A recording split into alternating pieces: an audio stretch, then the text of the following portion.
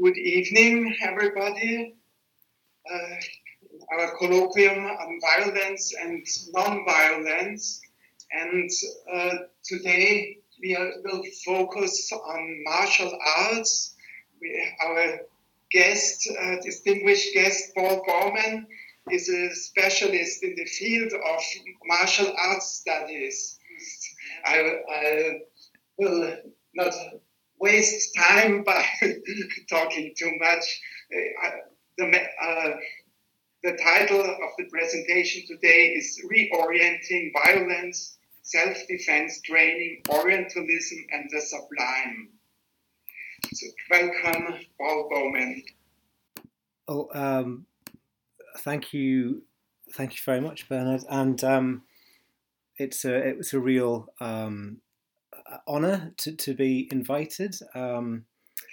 And I'm really sorry that I can't physically be there in person. I had hoped. I've always wanted to visit Vienna, but maybe next time. I've shared my screen. You can see the screen? Hopefully the PowerPoint. I shall maybe just minimize some of that now.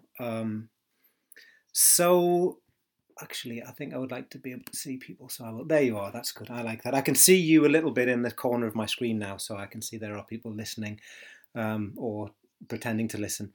Thank you. So my title, as Bernard will attest, I could not settle on a title. He had to hassle me again and again to make me choose a title. So the title that I settled on was Reorienting Violence, Self-Defense Training, Orientalism and the Sublime. But I've struggled with titles because I'm trying to combine a number of different research interests, and it feels a bit like, you know, the song Bohemian Rhapsody by Queen. When the lead singer was devising that song, everyone thought he was insane and he couldn't explain it to people. And they played the song to the record company and they said, no way, this just isn't going to work. It feels like I'm doing something like that. And I've struggled with trying to be able to communicate to people what my project is. So it started off, I thought I was going to write about Orientalist physical culture. I wanted to write about reorienting violence and self-defense. I have a long interest in self-defense. I've long wanted to write about self-defense. And eventually I hit upon the title, The Sublime Object of Self-Defense. And this title was inspired by Slavoj Žižek's book, The Sublime Object of Ideology. But I think that the most fundamental concept that interests me is the notion of the reorienting of violence. Martial arts and self-defense are very much informed by violence. They're about violence. They're the study of violence, but they're not violence in and of themselves. It's much more complicated than that. So I've got a range of themes that are all fighting for attention and fighting for prominence in my research. So I'm interested in the question of violence. I'm not really interested in getting involved in a kind of dictionary definition or a kind of ontology of violence, because I think that it's sort of, in some senses, often obvious, but also radically perspectival, and it's a very good descriptive term, but it's not a very good analytical term. I'm interested in the relationship between martial arts and violence. I've done a lot of research into the history of self-defense and self-defense theories and self-defense approaches, but I am also interested in the connection with Orientalism, the connection between physical practices like martial arts and the tendency towards Orientalism. And during the pandemic, I became very interested in the work of the German philosopher Peter Sloterdijk, and his notion of anthropotechnics. which is really the making, the technological making of the human. And quite late in the day, I realized I was very interested in the concept of the sublime as well. And it was kind of like an explosion of, oh my God, the concept of the sublime enables me to see the connections between things, to see a set of new connections between things that perhaps not many people have noticed before, or not noticed in a clear way. So my Google Drive, and I'm attempting to formulate this book, it's a real jumble, it's a real mess. I'm writing about Bruce Lee again, I'm writing about Orientalism, self-defense, spirituality, New Age spirituality, conspiracy theories, as all of these different topics are kind of fighting to become the dominant topic of the book. But I guess that the key concept, as I mentioned, is the notion of reorienting. And the reason I'm interested in the concept of reorienting, or the theme of reorienting, is that we might think of, say, self-defense or martial arts. Let's stick with self-defense. There is a difference. People who do martial arts might think that they do self-defense, but self-defense experts and instructors would probably contest that and deny it and say, no, you don't do self-defense at all. It's a much more complex field. The thing that interests me about self-defense is that it has an investment in violence, but it's anticipatory.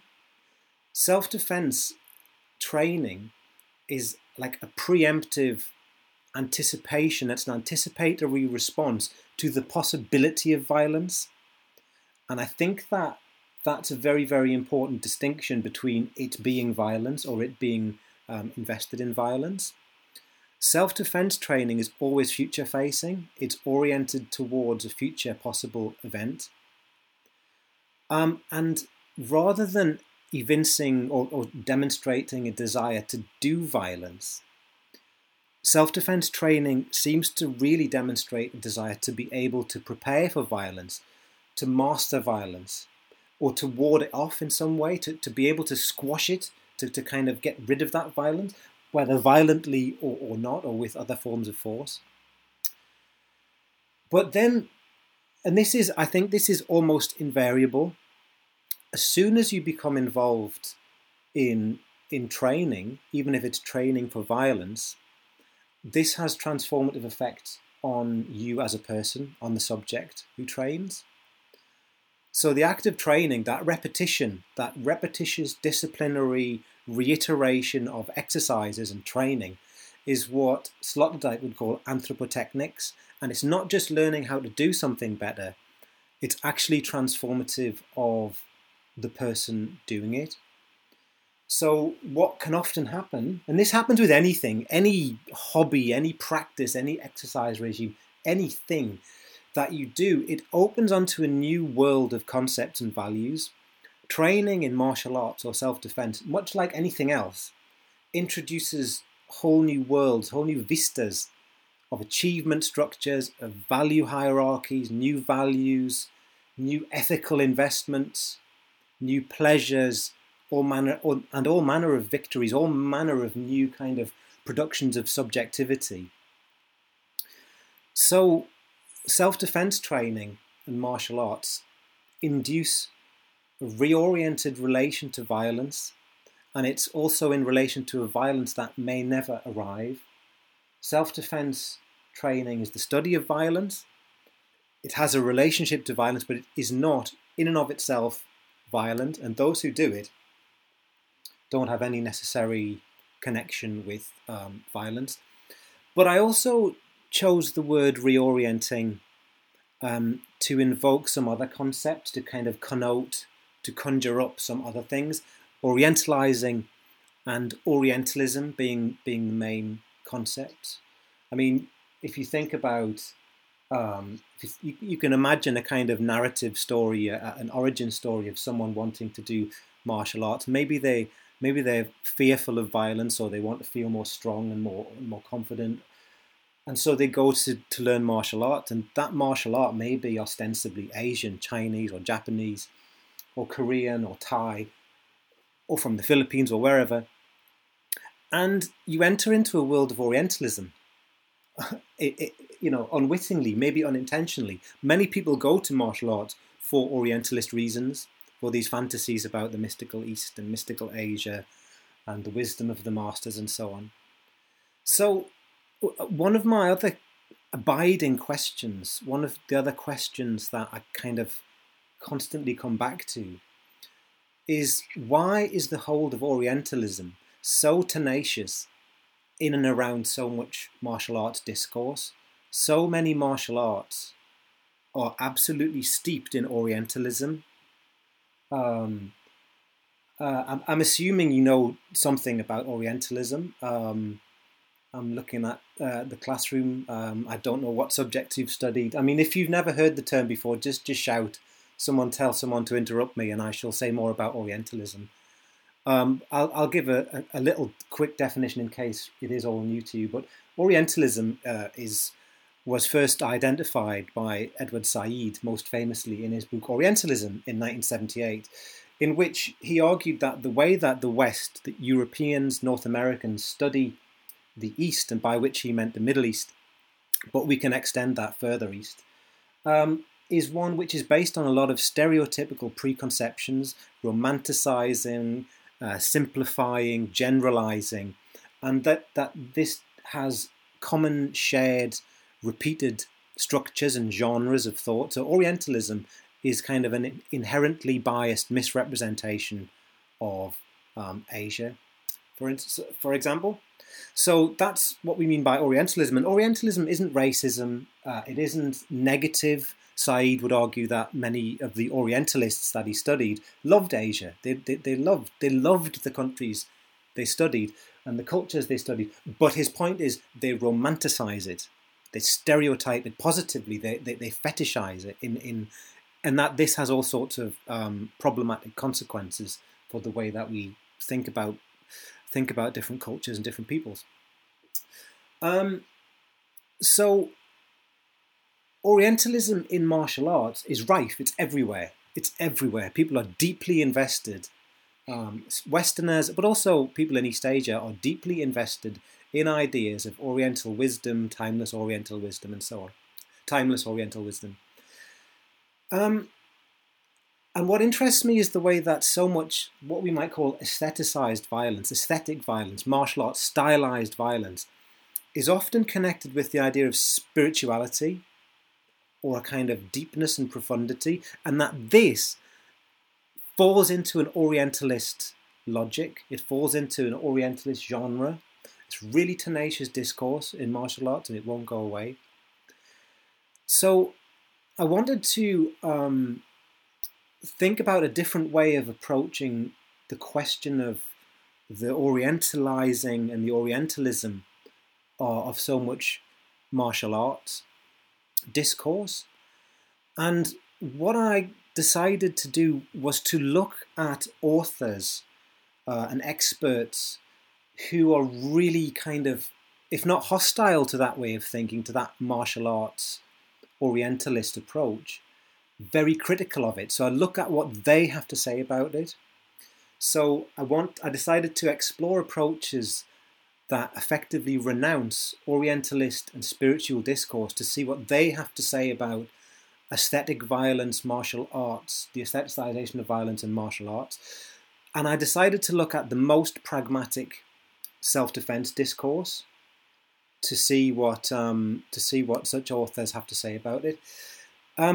One of the books that is perhaps the most highly regarded self-defense book in the English language is arguably Rory Miller's 2008 book, Meditations on Violence, a comparison of martial arts training and real-world violence. Now, this book is... Rory Miller himself has written many books since then, and he kind of regards this as a kind of like a therapeutic kind of vomit.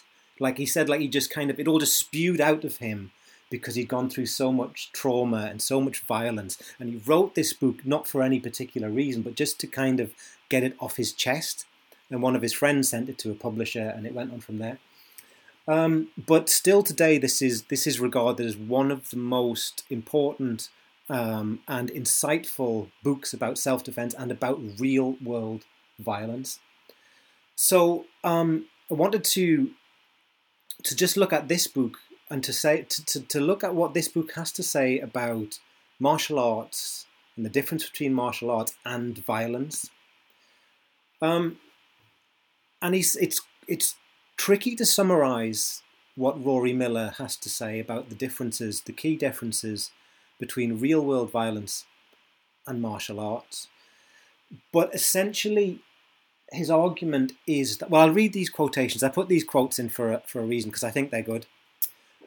This is all quotations from Rory Miller's book, Meditations on Violence. So first of all, the unexpectedness of an attack can negate nearly any skill. You psych up for training, for competition. You have time to use breathing techniques to adjust your adrenaline balance in class. But an assault happens while you are in your 9-to-5 mind, when your brain is dealing with bills or shopping lists or lost car keys. The notion of the duel about, like in a film, you get a bad guy and a good guy and they face off and they put their fists up and they have a duel, right? Or it's like a playground fight. He said that's a myth. That happens occasionally. He calls it a monkey dance. It's normally a status thing. But a real attack, predatory violence, where someone wants something from you, whether that be, whatever that be, from money to any other form of attack, that's an ambush. It's going to be an ambush. It's not going to be, I challenge you to a duel, let's meet at dawn, right? It's not going to be like that. And he argues that what happens in the real world is that you are completely overwhelmed by a rush of chemicals. He calls it the chemical cocktail. He calls it an effect, a chemical cocktail. And this is a quote again. When this effect hits, your body and mind change. This is one of the hardest things to address in training. The mind you train with will not be the one you have when attacked. This is a key problem. Very often, martial arts are an attempt to come up with a logical mental answer to a chaotic, visceral problem. Skilled technique degrades under stress. It degrades a lot. If you've ever heard or said, if it was for real, I would have done better, you've bought into a huge lie. When the stakes are higher, people do much, much worse than when the pressure is low. Rory Miller is a martial artist. And he has a massive critique of martial arts, which is that they are completely abstract, completely hypothetical. It's not nothing like real violence. And real violence is nothing like what you've trained for in your karate or jiu-jitsu or even your MMA class. Anyway, we can talk about grey areas like Krav Maga training if you want. If there's any martial arts experts in the room, I can't see who's in the room.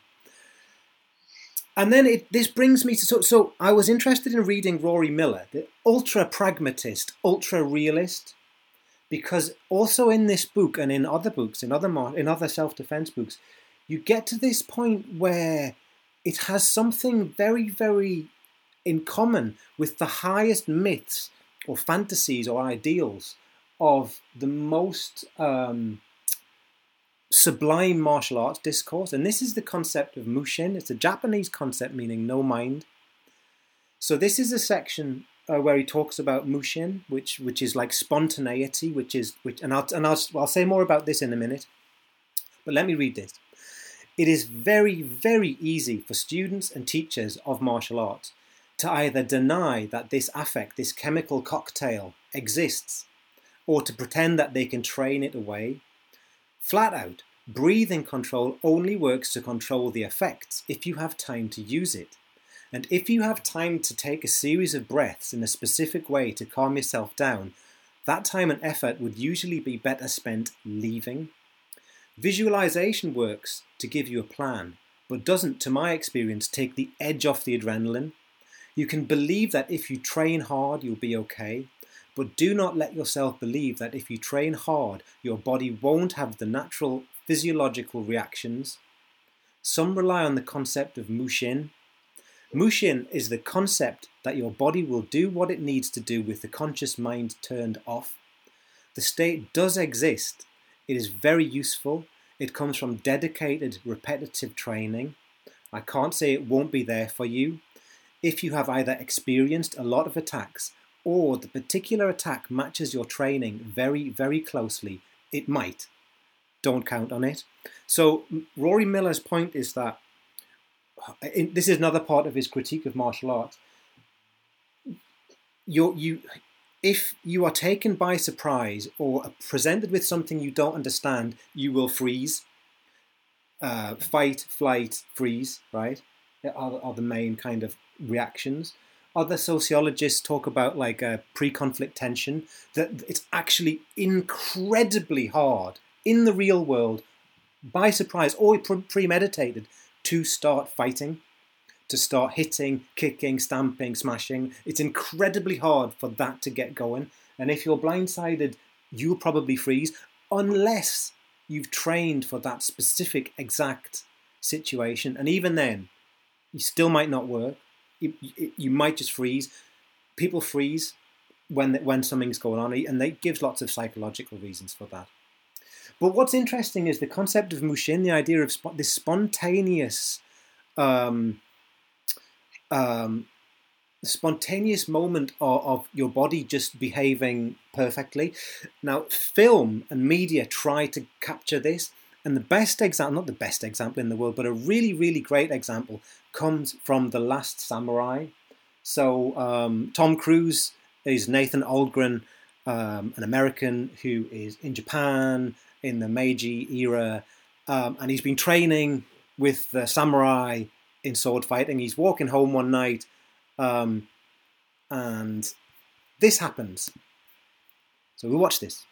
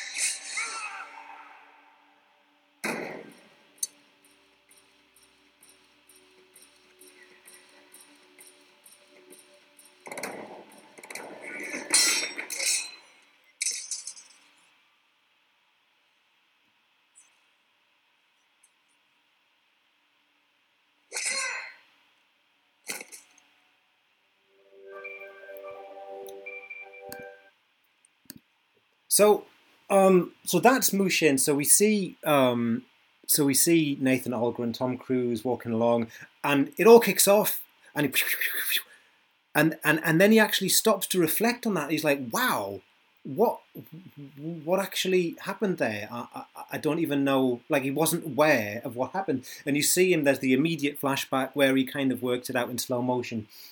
And I mean, the use of slow motion is a bit of a cinematic cliche for demonstrating speed and so on. But nonetheless, it's like his body just did it. His training just kicked in. And this concept of no mind, of this spontaneity, of this lethal weapon, disciplined, the training comes out and you're perfect, or a perfect weapon, is the highest ideal of the most Orientalist martial arts. It's a fetish concept. It's the ultimate ideal that this will happen. Which is not to say that it isn't real. So Mushin may be Orientalized, but this isn't compulsory. So this is another quotation from Rory Miller. I've got two of these examples. Many years ago, there was a guy in a cell. So Rory Miller was what was called a corrections officer. He worked in these high security prisons in America. So there was a lot of violence a lot of the time. So every day, he was having fights. There were attacks. They had to charge into cells and etc., etc. Lots of violence in his job. Many years ago, there was a guy in a cell screaming threats. He was on drugs, either meth or PCP, or he was psychotic. I opened the door, spun him around, swept his feet, and knelt on his elbow and neck. It all took about a second, maybe two.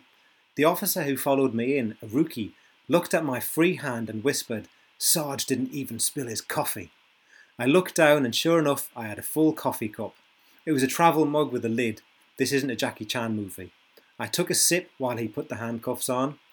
That was when I realised it was just a job. Now, what this describes is that perfect spontaneity of embodied technique, highly refined, highly perfect. But the last sentence I love, because you could easily from that point kind of flip into Orientalism or flip into this kind of sublime discourse of that was when I realised I was the superlative master of a prison martial arts or something, right? But he just goes, that was when I realised it was just a job.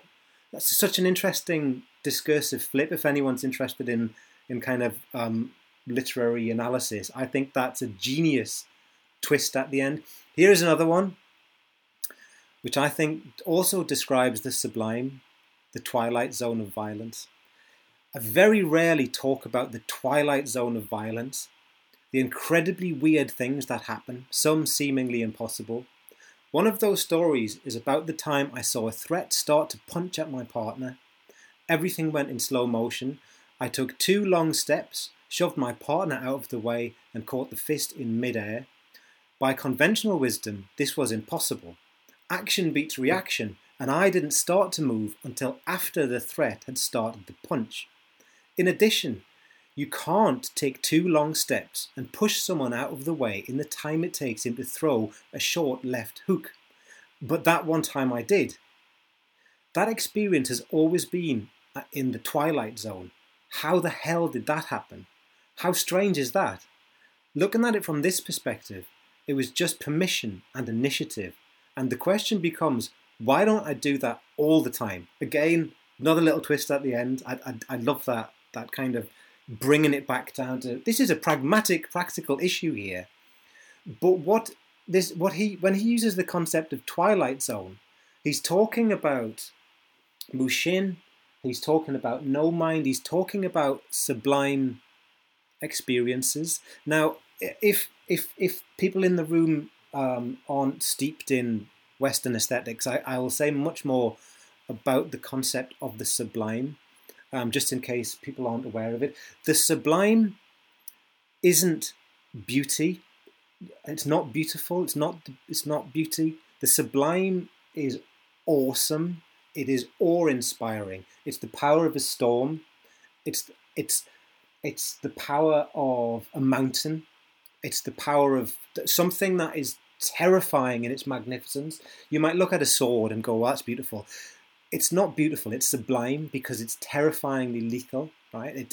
That's what the sublime is. It's something that is, and the experience of the sublime in all of the major traditions, from Burke through Kant, through Hegel, through, you name it, involves the kind of reflection on an event afterwards, just as we see Tom Cruise reflect after he's carried out that amazing piece of lethal swordplay. He goes, wow, he's having a kind of moment of sublime reflection there. The sublime is a moment of reflection. So is the sublime a helpful term for the Mushin twilight zone of violence? I think that it is, because martial arts and self-defense training are rich in sublime experiences, or experiences that you can regard as sublime. So when you first spar in MMA, or you first roll in Brazilian Jiu-Jitsu, or you first do randori in judo or something like that, you're faced with this chaos that is completely and utterly overwhelming. That's a sublime experience, or it can be, depending on your relation to it. Every time you roll, seriously, every time you fight, every time you spar, it's like a near-death encounter. It has the same physiological effects. If someone's choking you out in jiu-jitsu or judo, your body doesn't know the difference between, oh, this is just play, this is consensual, we're okay with that. It's like it's as powerful. It's a near-death experience. You can at times have these experiences of mushin. You have these moments where your body just behaves so perfectly in the context that it's kind of like an amazing thrill. It's a thrill based on surviving mortal danger. And this is one of the characteristics of the sublime that most of these big aesthetic theorists of the 18th and 19th centuries attributed to the sublime. Normally they were out mountain climbing or sailing or something like that, and then they were like, wow, that was sublime. But it can be applied to combat. And I think that these experiences are what keep people coming back to it. They are what make people want more. People want to compete and spar hard and fight hard, not necessarily because they crave glory and trophies and titles, but because there is something inexpressible in the intensity of that encounter. So there's another connection here, which is my last point on this slide, which is I've written, and it's surely more than mere coincidence that the sublime in Western culture or Western philosophy or literature has been tropologically, it's been kind of in a literary mode and an artistic and aesthetic mode, being associated with the East, at least since the high point of Romanticism. If you read some of those romantic poets, if you read Coleridge, you read a poem like Kubla Khan, it's all about the sublime experience and it's all about the East. In Xanadu did Kubla Khan, a stately pleasure dome decree. It's in the East, and read Kubla Khan. I'm going to make my students read Kubla Khan this term. That's what the poem is about. It's about an Orientalist sublime. So I've been talking for maybe half an hour or so. I'm going to finish in 3 or 4 minutes. This is my conclusion, or this is some of my conclusion. The sublime, the aesthetic philosophical concept of the sublime, names what today you would call an affect in affect studies, affect theory, because it's produced materially by a situation, by a context. It might be to do with climbing a mountain, it might be to do with being on the battlefield, it might be to do with, it's produced by something real, and it's a capacity to alter and and to affect people. So it's an affect. It produces emotions. It produces a physical, emotional response. So this affect helps account for the non-violent attraction to violence. I mean, I'm completely addicted to martial arts. I'm completely addicted to sparring. I'm completely addicted to what other people might think of as fighting or violence. But I have a T-shirt that was given to me by my colleague Alex Channon, who has a project called Love Fighting Hate Violence, and my T-shirt says Love Fighting Hate Violence. I'm drawn to that it isn't violence, but I'm drawn to the martial arts version of it, even the self-defense games of it. Not drawn to violence. I'm horrified by violence. But training itself, even if it's ostensibly for violence, is not violent. It's not violence. Rather, training, self-defense training, martial arts training, is a practice that fosters a deep identity-changing investment in that training itself, in that world, in that game, that language game, that bodily game. And this is led by the experience of a range of intense, affective experiences that tick all of the boxes in order to be seen as sublime. So an investment in sublime experiences can be seen as integral to all manner of martial arts and self-defense practices. And although modern self-defense practices tend to be resolutely anti-Orientalist, the sublime can still be seen to structure their discourses in profound ways. So those are the main points that I wanted to make. I hope that, I think that's the end of my slide. Yeah, I'll stop that share. So I hope that you have some questions, because what I really need from you, my friends, is a way to kind of pitch this to a publisher that makes sense. Okay, so that's your task for me. Thank you very much.